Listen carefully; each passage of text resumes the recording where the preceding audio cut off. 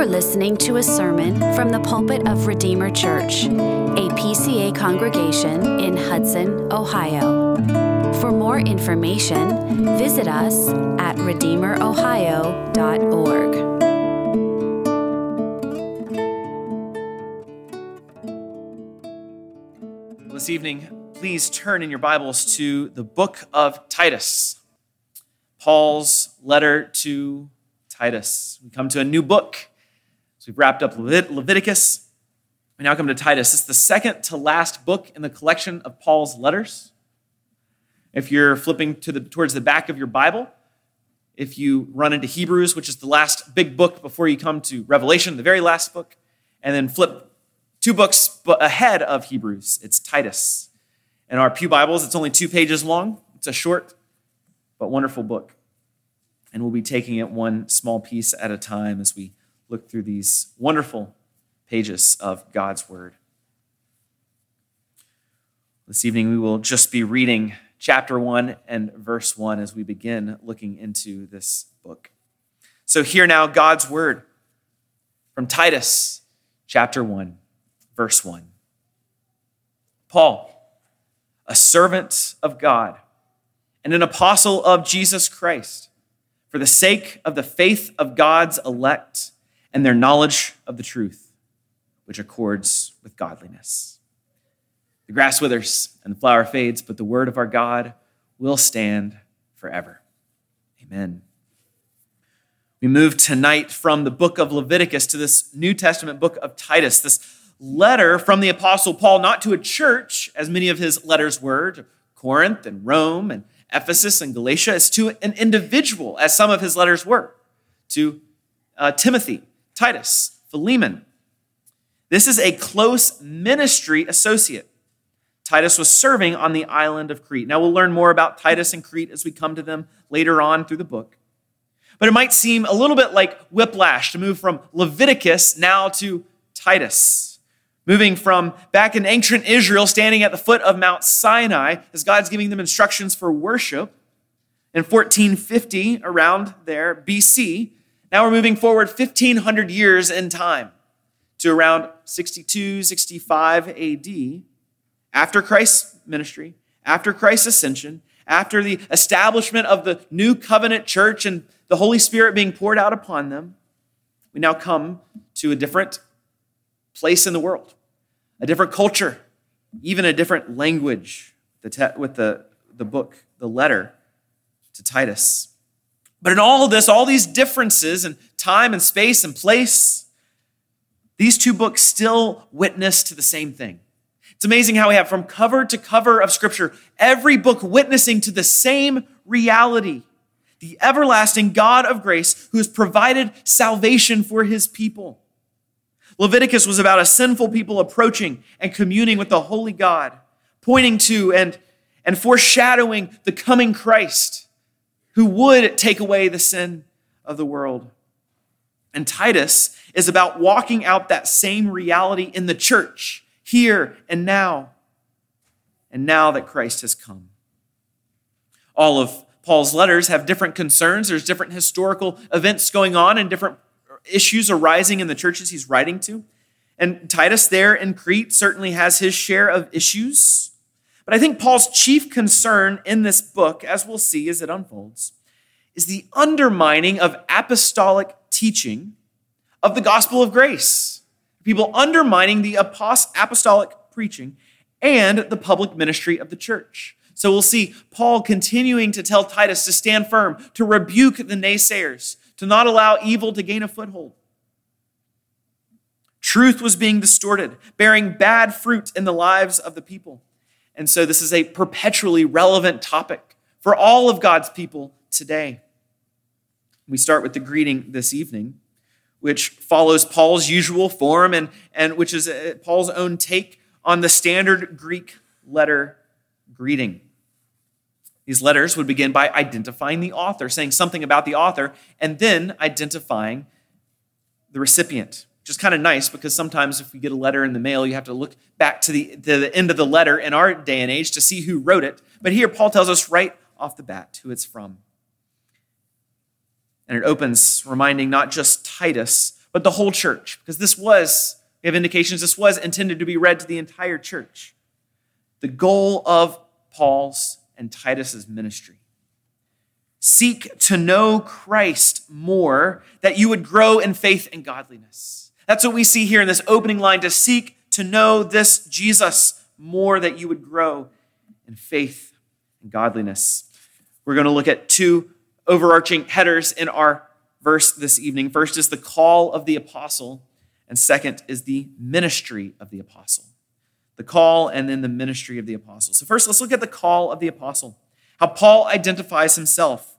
He says, first, Paul, a servant of God. He identifies himself as a servant of God. Because the Christian life is one of being a servant to God.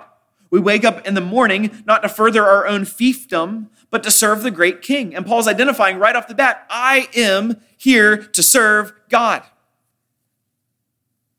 He's demonstrating that his authority is not exercised for his own good, for his own purposes, but it's exercised for the sake of the God of heaven and earth. And he's not like some genteel servant who's serving on his own terms, but he's one under somebody else's authority, a bondservant or even a slave. Paul identifies himself as this slave of God, serving him and his interests, what matters to him, and pursuing his glory, his name, his honor. That is Paul's driving heartbeat, to serve the God of heaven and earth. So what about our lives? This is applicable not just to an apostle. This is applicable to every Christian. Every Christian. Or can this be said about us as well? Can be said about you, a servant, a slave of God? Could it be said of us by others that we are servants of God, not our own agenda, but of the God of heaven and earth? Do we submit our whole beings to him? Where do we refuse to do this?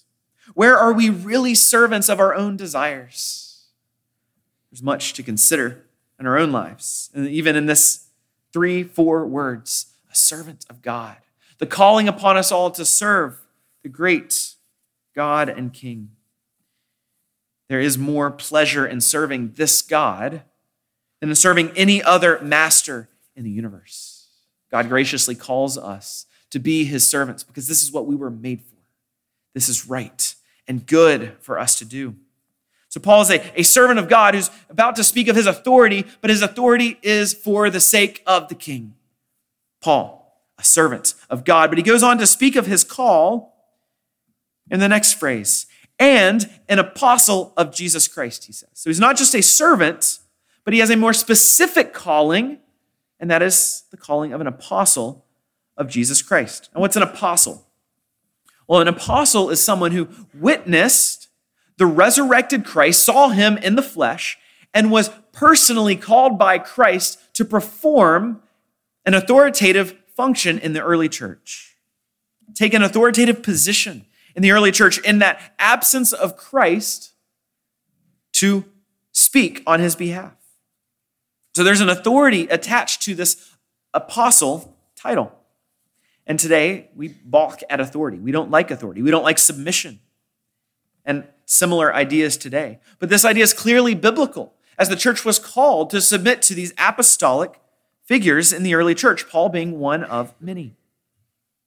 But that authority must be exercised properly. And Paul begins with this statement about his own being, his own calling, as he does in many of his letters, but here it highlights the fact that these rebukes he's about to issue are not merely personal vendettas he has against people. He's called by Jesus Christ to exercise this authority for the purity of the church, for the peace of the church. This is real authority given by Christ. But also these apostles formed a foundational, or they played a foundational role in the church. We see Paul writing elsewhere in Ephesians chapter 2. Writes to the church there, you are fellow citizens with the saints and members of the household of God, built on the foundation of the apostles and prophets, Christ Jesus himself being the cornerstone. So the church, we're We're citizens. There's this membership of the household of God, this church. And the church is built upon the foundation of the apostles and prophets. There's a foundational character to the apostles that's not repeatable later on, but was there for a certain time in the history of the church to lay the foundation for the rest of it. And so, before the completion of the written record of God's word, that would be the guide for the rest of the church throughout history, God, Jesus, appointed apostles who would speak for him, who indeed wrote down these words that would be preserved for us to this day. They ministered to the church, proclaiming the work of Christ, proclaiming what the work of Christ meant for the church and meant for all people. The call of the gospel was to be preserved by the apostles. And the call to obedience was to be reiterated by them under the new covenant. And so this apostolic foundation was essential for their day, because if Christ ascended into heaven and left no ambassadors, left no apostles on his behalf, what was the church to do? They were essential, but it continues to be essential today. This apostolic role is essential even for us today, because we have their very documents that they wrote. The reason we have Titus is because it was an apostolic document written not only for Titus, for the church in Crete, but for us even today. I love the Nicene Creed, as you know. And one line from the Nicene Creed says, I believe in one holy Catholic being universal, and apostolic church. What does that mean, that we believe in one apostolic church? It means that the church carries on the apostolic teaching and tradition. The church is faithful to what the apostles taught. We believe in an apostolic church in that we rest upon their foundation even to this day. There's no new revelation outside of what we receive from the apostles. Their teaching is now inscripturated for you and me today. So this apostolic foundation is critical.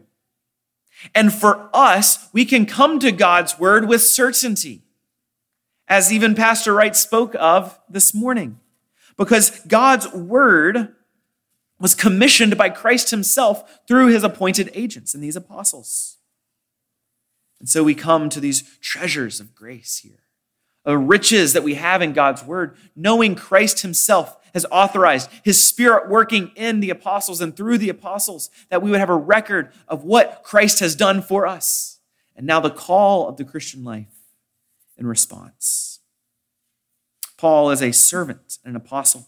His call is one to serve the Lord and represent Jesus Christ to the world, one who speaks for him, has special, unique authority for the church.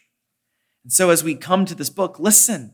So we do all of God's word, but listen, Christ is speaking through him to us today. So let's listen. Let's listen for Christ. So we have the call of the apostle, Paul's call, but he speaks what the purpose of this call is. As we turn to now the ministry of the apostle, what is the purpose of Paul's role? Why is Paul writing to Titus? Why is Paul preaching the gospel? Why does Paul care about the purity of the church? He says it in the next clause here. He's a servant. He's an apostle. Why? For the sake of the faith of God's elect. This is Paul's aim. The faith of God's elect. What is the ministry of the church of Jesus Christ? It's for the sake of the faith of God's elect, to grow us all in our faith. That's why the church exists, to call people to faith in Christ, and those who are in Christ to call us to growth in faith. That's why Paul is writing. That's why the church is important, to increase our dependence upon God, to look to him in trials, to resist the temptations of the evil one, to maintain our gaze upon Christ at all times, even in the midst of the storm. There's no end to this growth in life.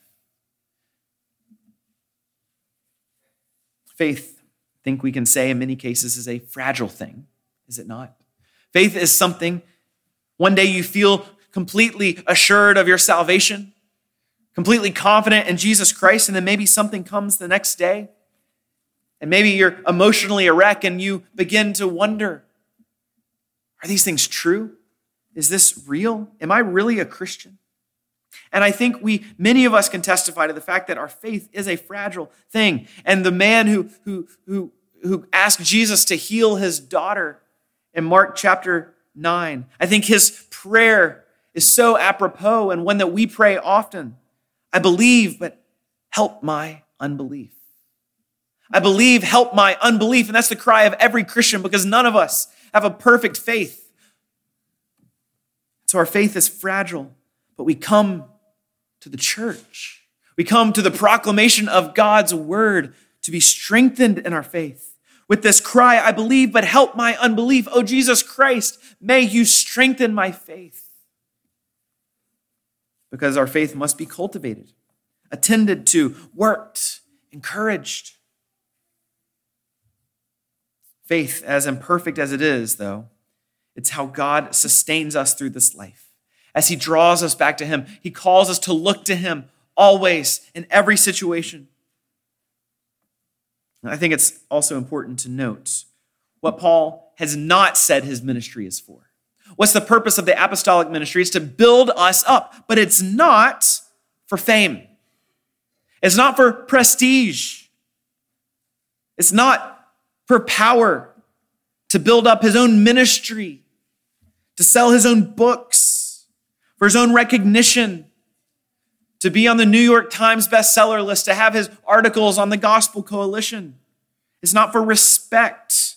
That's not the purpose, and those things are not bad in and of themselves, but his purpose is not to do any of these things. His purpose is for the faith of God's children.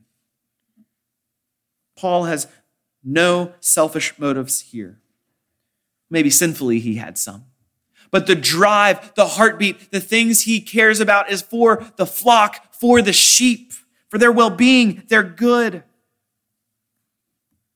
And I hope you know, members of Redeemer Church, that your officers believe that too. We believe it is our job, elders and deacons, to care for your faith, to see you thrive in your faith, to see you grow from the smallest child in the room. All of you, we care about your faith. To our elder members that we prayed for even earlier, desire to see their faith grow as we look to Christ together. But this is not just the call for the officers in the church. This is the call for every minister or every member of the church. Every member, there's the general office that we all share together, the general office of a Christian that we all share to minister to one another. And so when we get together in community groups, when you see each other out at the grocery store, when we have people into our homes, what's the purpose of all of that? What does Christian fellowship matter? Why does it matter? Why do we pour our effort and energy into it? It's for the faith of God's elect. We do this when we run into each other at the grocery store. How are you doing? Can we encourage their faith in that moment?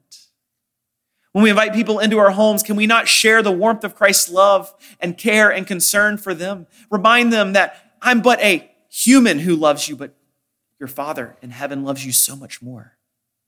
Can we walk with one another to encourage and build up the faith of one another? We do love one another here, and we enjoy spending time with each other. But that enjoyment is not what this is all about ultimately. Let us strive to be pointed and to care about the faith of one another and pursue a growth in faith. So Paul's ministry is about our faith, seeing it grow. But he makes two more comments about this faith. Two more comments. And the first is, what is faith grounded in? Where is the faith, what does it grow out of? It says first, grows out of knowledge. So he cares about the faith of God's elect and their knowledge of the truth. When there's knowledge of the truth, the faith can flourish. Our faith is not some mere empty opinion or a baseless idea. We don't try to conjure up good thoughts or good vibes. That's not what our faith is. Our faith is grounded in a knowledge and a truth that Paul is so often reminding his churches and his co-laborers of. It's grounded in knowledge. It's a trust based on the truth that is revealed to us. We don't have an empty faith. Faith in and of itself is no virtue. See the bumper stickers, just believe. Okay, believe what? We believe in Jesus Christ. We trust in Jesus Christ. We look to him based on the knowledge of who he is. The facts of Christianity are essential. That's why we so often recite the Apostles' Creed and the Nicene Creed. Because the facts of the faith are so essential. What Jesus did, what God purposed before the foundation of the world. Our hope is grounded in these things, not in the subjective certainty that I might feel or not feel. The truth and knowledge is essential. The basic truths of the gospel and the knowledge of Christ are necessary for salvation. But it's only a little. It's a small level. There's not some high hurdle that we must overcome. I think our membership vows do a great job of expressing those basic points of knowledge that we need in addition to the Apostles' Creed. Are you a sinner in the sight of God, justly deserving his displeasure? And do you receive and rest upon Jesus Christ alone for salvation as he is offered in the gospel? These are the two things we need to know. I am a sinner and Jesus is a great Savior. But we can't jump to Jesus being a great Savior if there's nothing to save us from. And so our knowledge of the truth, the knowledge that Paul reminds us of, is the knowledge of even myself standing justly condemned before a holy God. I'm a sinner apart from Christ. But oh, how in this context, the gospel of Jesus Christ is so sweet. Oh, how glorious it is that he, for us and for our salvation, came down from heaven, was incarnate by the Holy Ghost of the Virgin Mary, and was made man, who suffered, who died, who rose again. Why all of these things? For us men and for our salvation, as the Creed says. We must know Jesus. We must know who he is. This is not a sentimentalism here, but this is the man, Jesus Christ, the God-man, Jesus Christ, who has died and risen again that we might live. So ground yourself, your whole being in the truths of Christ. Paul says that's why he is here, to grow us in our knowledge and understanding that our faith might flourish. And don't be content with the surface level understanding, reciting platitudes, not understanding our faith. Dive deeply. Dive deeply into the truth. Dive deeply into God's word. And here at Redeemer Church, we have so many opportunities to do that as we, in community, dive deep in God's word together. Everything from Sunday school, community groups, Bible studies, men and women, your own reading, conversations. Use them to dive deep in knowing Christ more. If you don't continue to pursue this, your faith will feel stale. We must be pursuing the truth. And Paul says that is one of his jobs as an apostle, to make sure we know the truth, for our knowledge of the truth. And then the final piece of this first verse speaks to what is the result of faith? Where does it take us? So faith is grounded in truth. Faith flourishes under the ministry of the church. Where does it lead us to? It accords with godliness. Our faith, our knowledge of the truth, which accords with godliness. The result of faith is now a life ordered toward God, a life that is godly. No, not a life that is perfect here on earth, but a life that is characterized by repentance and humility and love and self-sacrifice and service and the like. And so as your faith grows, your knowledge grows, your trust in Jesus Christ grows, so also your godliness grows. As the theologians say, orthodoxy leads to orthopraxy. Good doctrine, good teaching leads to good living. Understanding what is true about ourselves, the gospel, the world, the law, leads us to living well. Paul's writing in the context of this early church in Crete and is calling Titus and the church throughout this book to observe the fruit of a ministry. And there's all kinds of ministries around us, and we hear of failing leaders and failing pastors every day in the church across the world. But as we look at these various ministries, again, new ones popping up all the time, we need to look at the fruit. Is this ministry bearing beautiful fruit? Or is it a terrible, rotten fruit that is coming forth from it? Not just the beliefs, but how do people live? Again, we're not expecting perfection, but is it this humble, repentant, God-honoring life? Even more closer to home, we need to look at the fruit of our own beliefs. Look at our own lives. Does our life accord with godliness? Are we living consistently with godliness? Are we cultivating a love, a care for others, an empathy, a faithfulness in our relationships? Does our life, does it align with biblical godliness? And if not, sometimes we need to take a step back and look at it. Am I misunderstanding God's word? Am I misunderstanding the truth? Because if we have bad theology, it will inevitably lead to bad practice. In the ministry of the apostle wants to grow us in our faith, ground us in truth, lead us to godly lives. And in light of this wonderful book that we're just beginning to dip our toe in the water, in light of all of this, let us thank God for the call of this apostle and every apostle. As we imitate him as a servant of God and heeding his Christ-given authority over us as an apostle. Let's give thanks for him. But let's be attentive to this ministry.